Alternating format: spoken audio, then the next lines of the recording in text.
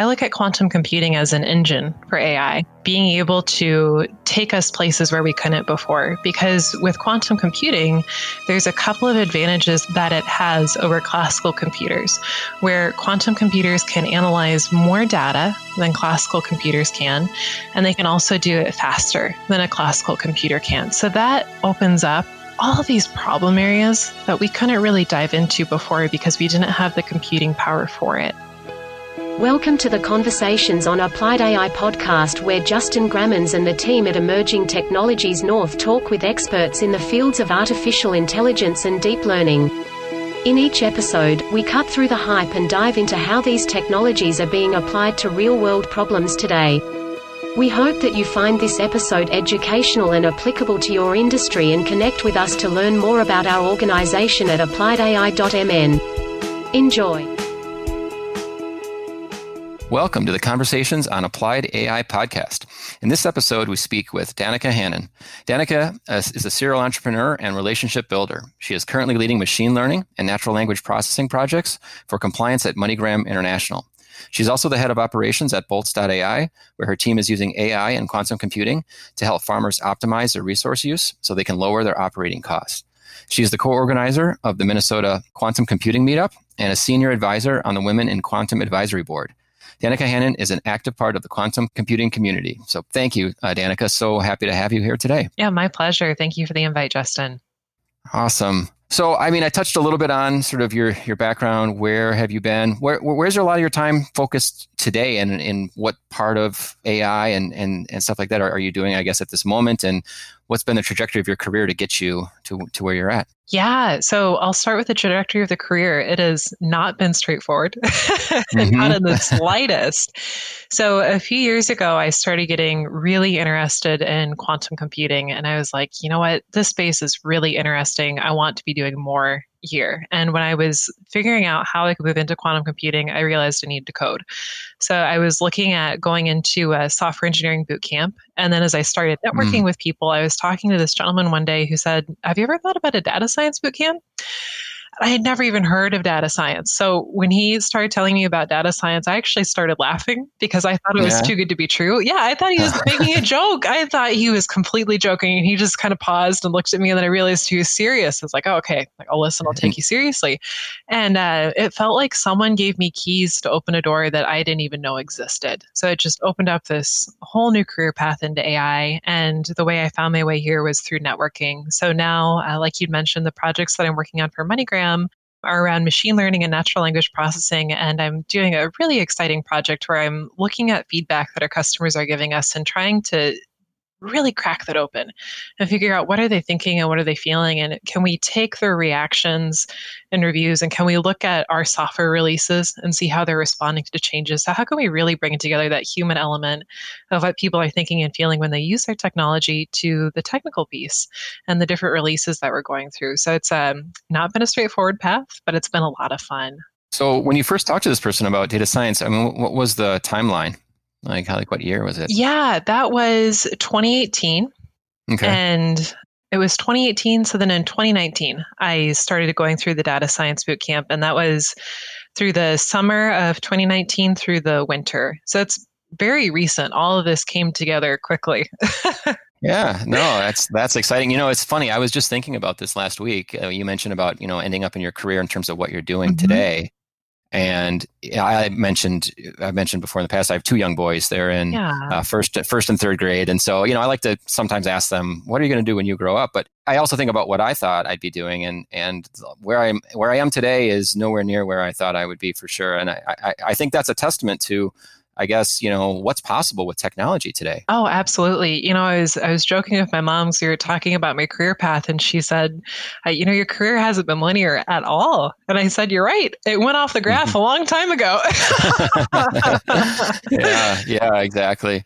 Well, but you know what? It makes it fun, makes it interesting. Yes. Obviously at the end of my life, I want to be able to look back, and I think knowledge is power, and the more you can learn during this lifetime, probably the better you're going to feel. Yeah, absolutely. And so, it's cool that you were talking about getting sentiment, I guess, pseudo sentiment, I guess, in some ways, with regards to how people are utilizing their stuff. Because I work a lot in, kind of Internet of Things, right? Yeah. So, and we work with a major appliance manufacturer, and we're starting to get, we have been getting a lot of interesting data coming off of home appliances, especially during this time of COVID. Oh, cool. And just usage patterns and stuff like that. And I tell this to a lot of people, it feels like any product you have, you can survey the heck out of your customers, but you're not really getting the true story, right? The more you can understand real data on how they're using it, probably that to me can really help you build sort of the next generation of products. And in a way, is that the approach that you're sort of taking as you're taking all this data in? Yeah, absolutely. So MoneyGram as a company has been really focused on going through a digital transformation, and they've been doing that for a few years now. And we're at a really exciting point where in the first couple of years of the digital transformation, it felt like we weren't seeing major results in terms of the app was still pretty much the same. The website presence was the same, but they were doing a lot of the background work of updating legacy systems, going through the hard work of figuring out how do we lay a really good foundation so that it can take us far. And now in the last couple of years, we've gotten to such an exciting point where we are getting the updated version of the app. We are getting an updated website presence, and we're really starting to see the rewards of this digital transformation. So to your point about the data, now that we are looking at things more creatively and we're so focused on the digital space, we can figure out what are people saying. And instead of relying on, well, I think based off looking at like a handful of reviews, this is what people are saying, we can look at thousands of them. And I think that we can get more interesting insights, that we can get more data-driven decisions, which is so important to stay competitive and to really connect with people. For sure. Excellent. Cool. Well, it sounds like, yeah, you like that human element, that human side of your job. Yeah. The human side is my favorite. So I love coding.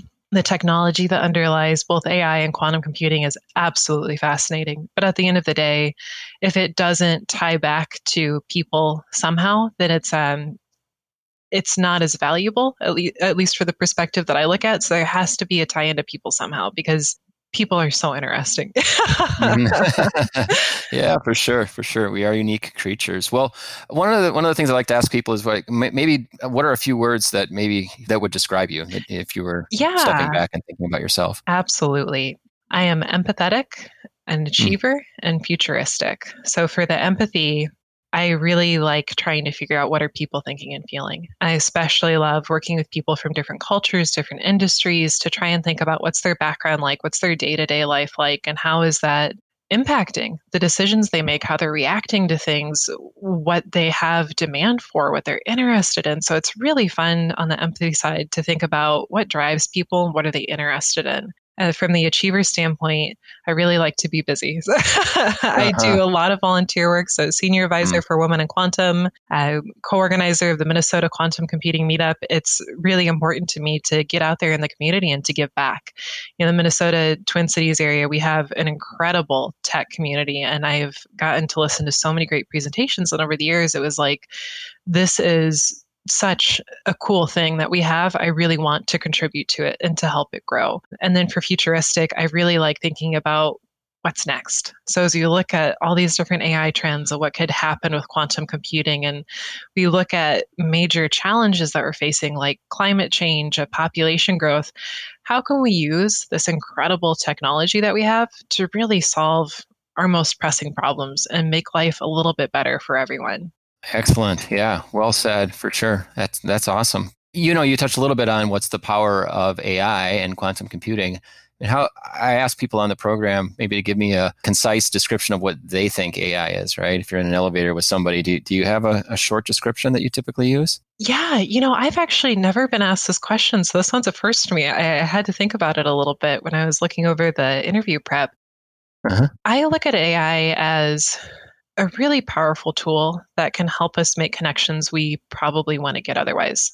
One of the most interesting use cases I've ever read about for AI was this doctor who was working with soldiers who had PTSD, who'd come back from war. They had PTSD that they're trying to get through. He analyzed their voice files and he used AI to look for patterns in their voice files. And he found out that soldiers with PTSD would elongate their vowels. So when they spoke, their vowels were just a little bit longer than people who didn't have PTSD. And he started to use that to screen for soldiers who had these issues but were maybe masking them or maybe weren't getting the help that they needed so that they could start getting the treatment and really getting their lives back on track. And that's such an interesting story. And it's such a great way to look at what person could figure that out on their own and could then argue that in a way that the medical system would start paying attention. So I think that AI, in a nutshell, can help us find new insights and patterns that we couldn't find on our own. And it can really improve things and make things better and open doors that weren't possible to open even 10, 15 years ago. Yeah, for sure. No, I love those stories. And, if we can apply it back to, again, the human side to help people, for sure, all the better. Yeah. And, the other thing you talked about was climate change, right? And I know one of the companies that you're involved with at Boltz is actually doing just that, right? Maybe you want to talk a little bit about what's going on with that company? Yeah, absolutely. So Boltz is really interesting because they're looking at how they can help farmers improve their yields. And they're not just looking at a single piece of data like weather or soil conditions. They're really trying to look at everything, which is fun because right now the AI space of farming is very crowded. But what we're seeing is it seems like companies are focusing on a single data grouping and they can't really pull together a lot of different types of data because classical computers are limited and how much they can process. When we pull in quantum computers, which we know can process a lot more data than a classical computer can, that opens things up in some really fun ways. So with Boltz, one of the things that they can do to help address climate change is they can help farmers use less resources while also improving their yields. So there's a lot of promise there, and it can really be globally scalable because you can tailor this to all the different countries and the crop types that you're looking at. And if you make these little changes that get implemented every day over the course of a year, and then years and over multiple continents, multiple types of crops, you can make some very big changes. And that will really help us in things like the fight against climate change and being smarter about how we're using our resources, making sure that our farming practices are environmentally friendly and helping us have a brighter future. Sure, exactly. And like you said, it's, no one human or even a group of humans could probably have done this, right? We sort of need this technology to be able to do all this analysis. So cool. Well, it sounds like, you're involved with some and know about some very interesting projects, I guess, around data. And who would have thought in 2018, I guess, for you thinking, oh, wow, and now I'm involved in all this new cool technology and doing fun stuff here. Yeah, it was certainly a curve. The path has never been straightforward. It has not always been easy, but it's been so fun and it has just been so rewarding. And I'm really excited to see what comes next. Good. Well, so what's a day in the life of a person in your role? Yeah. So there's a couple big things that I focus on. And the first one is I try and figure out what problem can I solve next. So if I've already got something that I'm like halfway through, that's really good. I know I need to get to the finish line, but that's the point where I start looking around and it's like, okay, what else is out there? What else can we tinker with? How can we look at the problems that we have and the tools we've got and pair them together and really do something interesting and fun here? And then I also really like thinking about my network and the health of my network and how the people in it are doing. So there's a gentleman who the other day recommended a new series of quantum computing videos. And I'm going to dive into that this weekend, but now I've got an earmark of find a good book recommendation for him. So there's a lot of give and take. And I really like thinking about what are the people in my network doing? How can I help them out? Is there anybody that I can plug other people into? Because I know we've talked about it already, but that's the people piece that makes it so much fun is thinking about what do people need and how can I help them achieve their goals? Excellent. Very good. Well, are you diving into code still these days? Are you thinking more at a strategic level? Obviously, maybe you do a little bit of both. I mean, I know for me personally, I enjoy going deep and learning a new technology, but then also, stepping back and seeing what's on the horizon. Yeah. What do you find yourself doing mostly? It's a mix of both. For MoneyGram, I'm very in the code. It's hands-on with that natural language processing project that I'm working on to get a better understanding of our customers. I am a one-woman project team. So I'm doing everything for that, which I love. And that is very hands-on with the code. And when I do work for Boltz and with the Woman in Quantum, that's strategic. That's looking at 5,000-foot view. Where are we at and where do we need to go? Excellent. Cool. Yeah, no, I love having a mix. And that's going back to maybe what I said at the beginning, what did I think I'd be doing today? I certainly, I guess, years ago while I was in college, I was very focused on, I was studying math and physics and stuff like that. And I kind of thought I'd be in more of a cube farm, I guess, these days. But now I'm sort of all over the place, right? I'm doing a podcast because I find this stuff very interesting and fascinating. I'm an entrepreneur. I've started a couple of different businesses, and wow. And I even write code, for various platforms. So yeah, I think it's really fun to keep that variety. Oh, sounds like you would agree. Yeah, it keeps things really refreshing. And especially with how quickly our world is changing, it makes a lot of sense to try and spread your feelers out and keep a pulse on what's interesting to you, what is the market demanding, and try and find that sweet spot. And it's just fun. Yeah, for sure. So as you think about yourself and maybe you look at some of the other people that through your network, or, whether it be people that are, well-known or not so well-known, is there anybody that comes to mind that maybe if you could be anyone for a day, what person that might be, and sort of who's somebody you look up to in the industry or even just in general? Yeah. There is this woman. She is the president of Women in Quantum, and she recently moved to IonQ, and she's their new vice president of business development. Her name is Denise Ruffner. She is fascinating. She originally had a background in the biochemistry space, and she moved so through her career, she ended up moving to IBM and really leading out their quantum computing arm and building up that program. Now she's moved on to IonQ, which is another quantum computing company. And it seems like Denise knows everybody. She is so good at connecting people. And what's really, really cool about her is that if she sees someone who she feels like you have really good potential, if we just gave you a platform, you could really go far, then she'll do that. She'll give them that platform. She'll connect them to people who she thinks could have valuable opportunities. She connected me to the Boltz AI team. With Women in Quantum, she really makes a point to find people who are doing interesting research, but maybe not getting that public exposure, and getting them into our summits to talk and to give presentations and to really get connected to that global quantum community. So if I could be anyone for a day, I would be Denise, just because her career path has been so interesting, and I really admire the way that she lifts people up. Yeah, for sure. Sounds like she's I guess the term I was thinking of was a enabler. Yeah. So she sees promise in people and helps to enable them to get even better. So very cool. Very cool. I like that. Now you've mentioned quantum a number of times here, and I'm just sort of off the cuff thinking like maybe our listeners would like to know maybe a little bit more about quantum itself, I guess. And then, how do you see quantum computing relating to AI? Like how do those things two sort of work together? Yeah, absolutely. So I'll start with the second question first. I look at quantum computing as an engine for AI and being able to take us places where we couldn't before. Because with quantum computing, there's a couple of advantages that it has over classical computers, where quantum computers can analyze more data than classical computers can, and they can also do it faster than a classical computer can. So that opens up all of these problem areas that we couldn't really dive into before because we didn't have the computing power for it. So my sense is that we're going to start to see really fascinating things coming out in the next 5 to 10 years, where businesses can look at things even more holistically than they have before, because they can start to combine all this different data.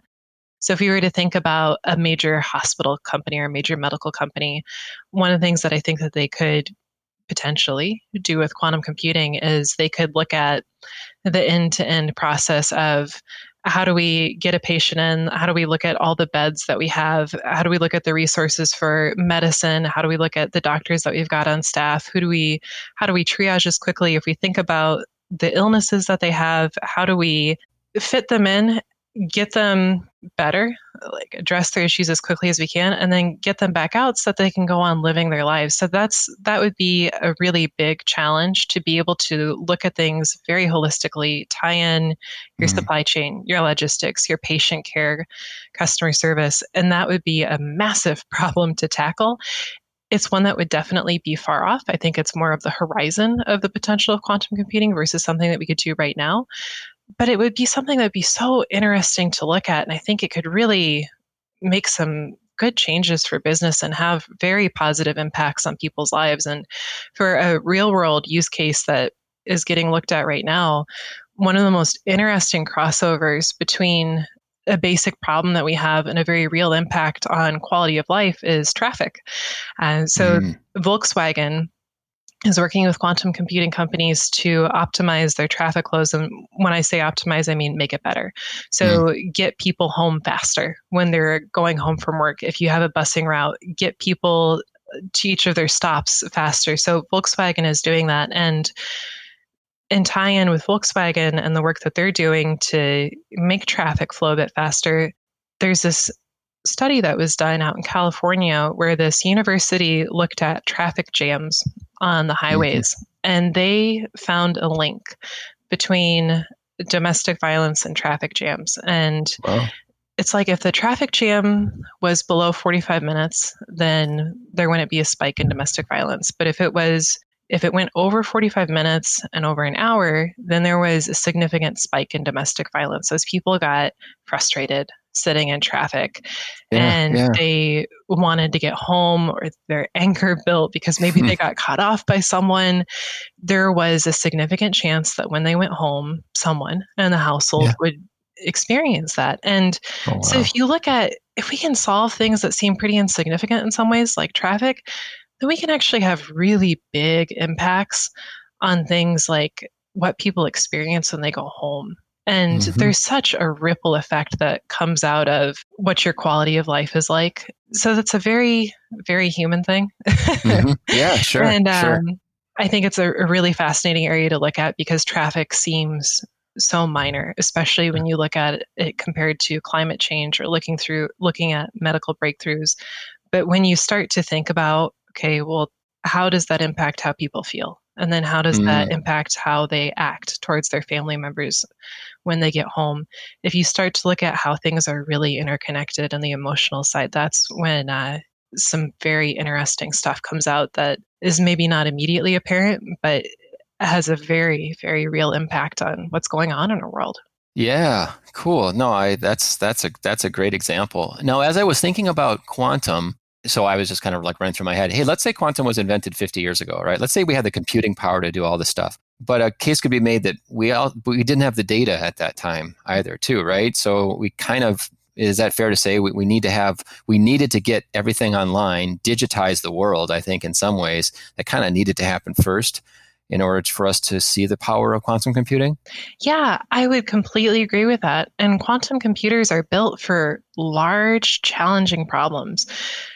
And as much as I'm a champion of quantum, I have to admit that there are problems that will not be suited for a quantum computer. And there are absolutely problems where classical computers will outperform a quantum computer every time. And that's something that we know about.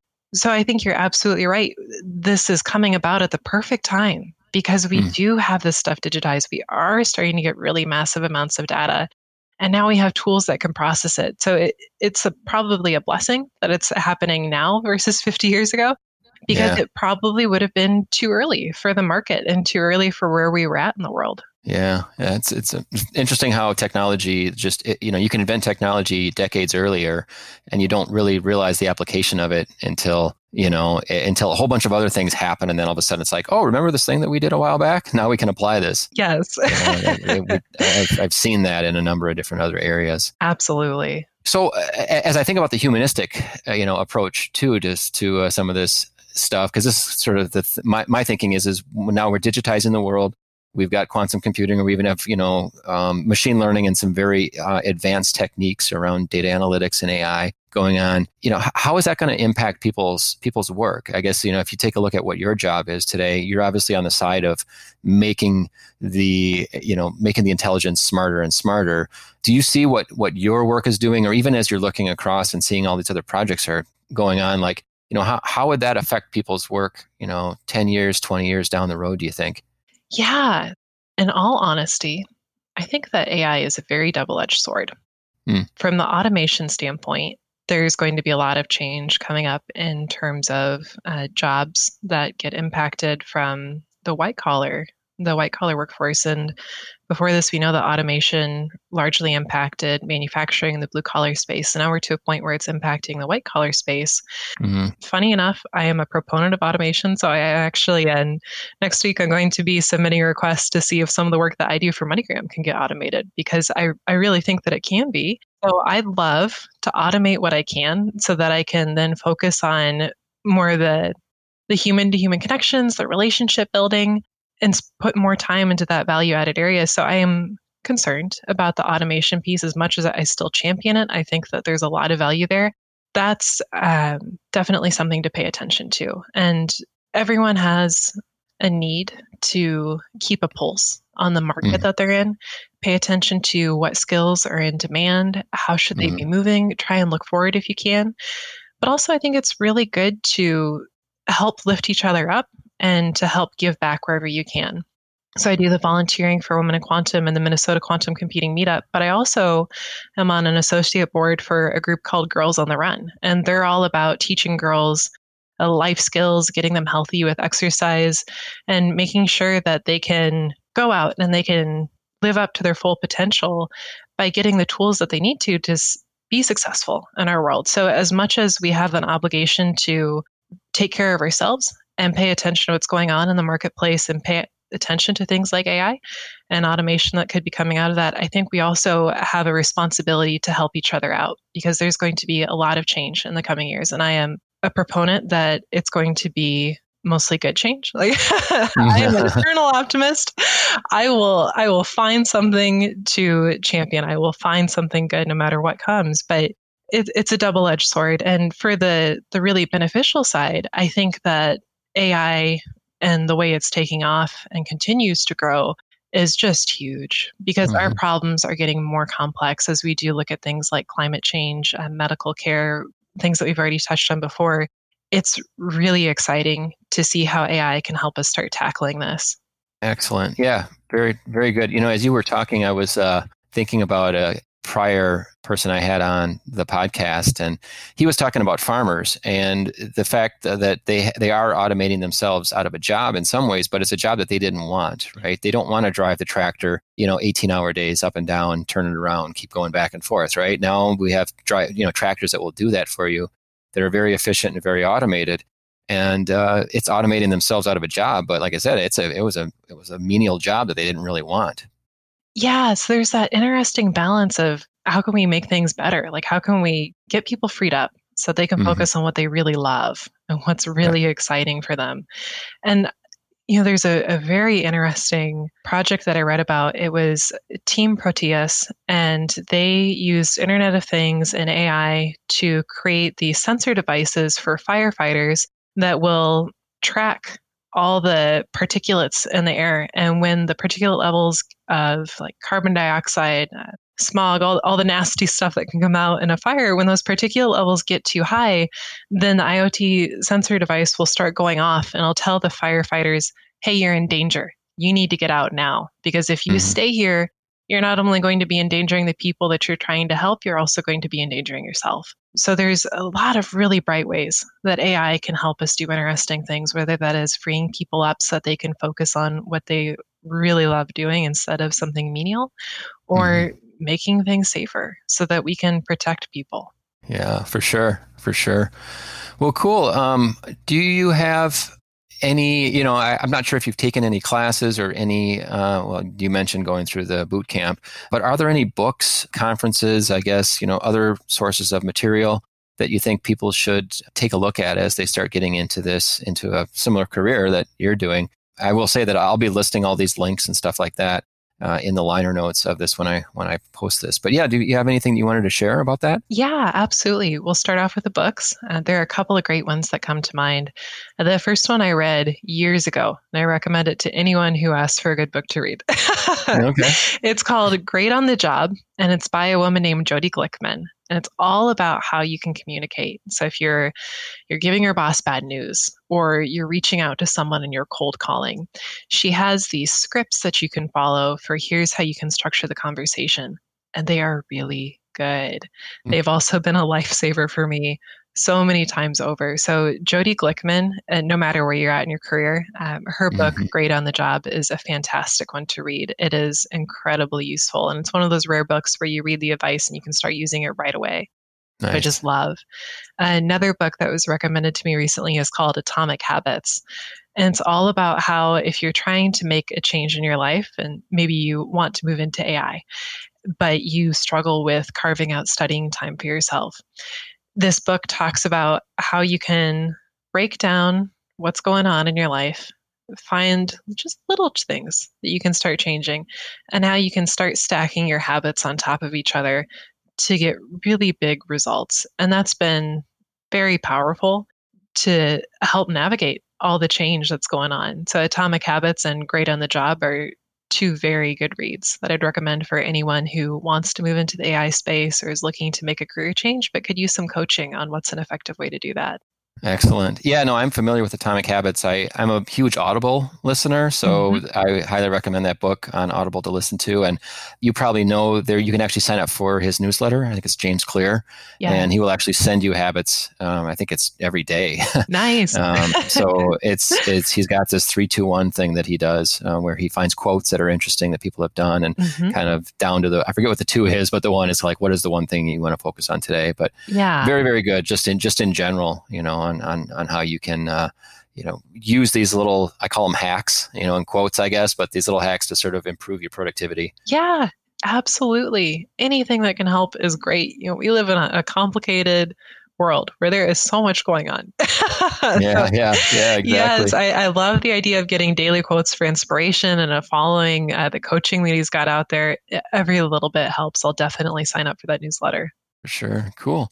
Well, I mean, outside of AI and your professional life, is there other fun things that you like to do on the side, relaxing? Or it sounds like you're pretty busy giving back. Yeah. I love artwork. So I know our listeners can't see it, but I've got a dragon hung up behind me in the one corner. I have a tapestry that I inherited from my family a while ago behind me. And then just on a screen, I've got a dollhouse that I'm repainting.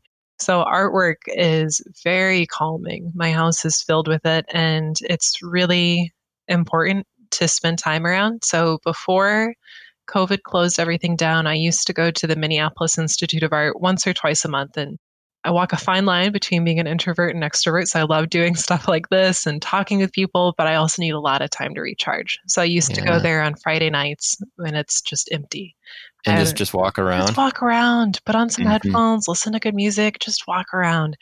And it was so nice. And since COVID has shut that down, what the museum has done that's just the coolest is they've started doing a bunch of virtual tours. So it's been a really nice way to stay connected to the art world, get that rejuvenation, get outside of my own head.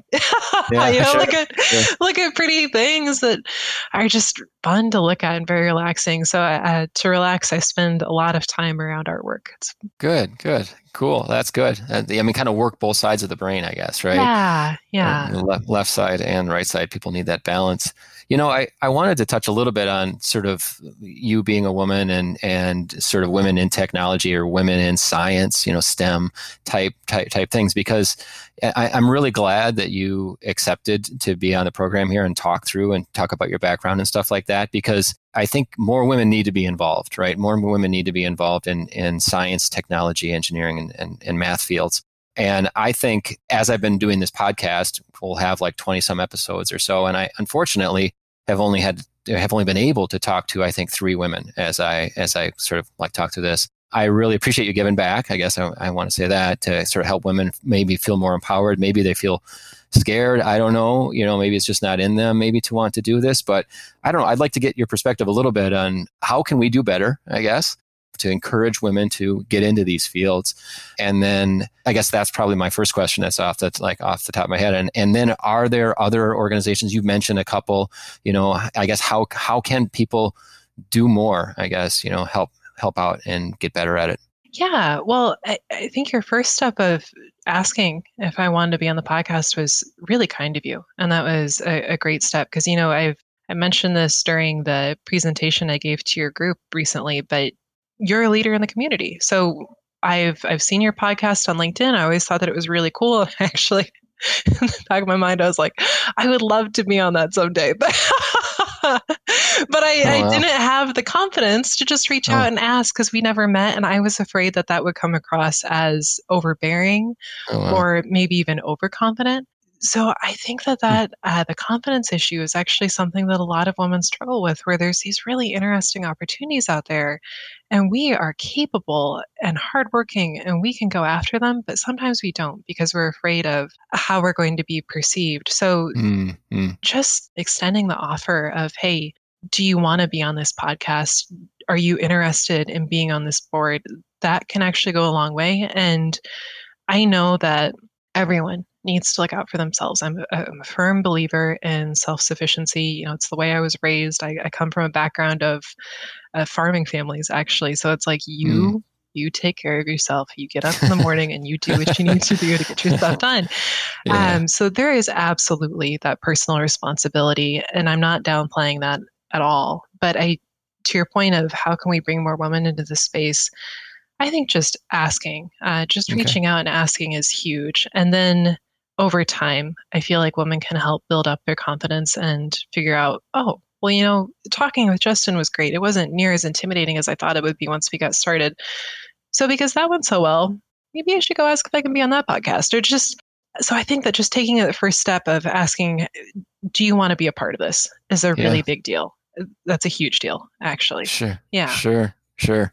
And as you mentor young women, you've been talking, it's probably a lot more of that, just sort of, you know, instilling that, yes, you can do this sort of mentality. Yeah, you're absolutely right. It is. You know, I had a very interesting conversation last week. I was giving a presentation to Women in Quantum, and I work on their mentorship program. And I was talking to this group of ladies about how to get out and network, how to be a really good networker, how to get comfortable at giving presentations that you can meet a bunch of new people.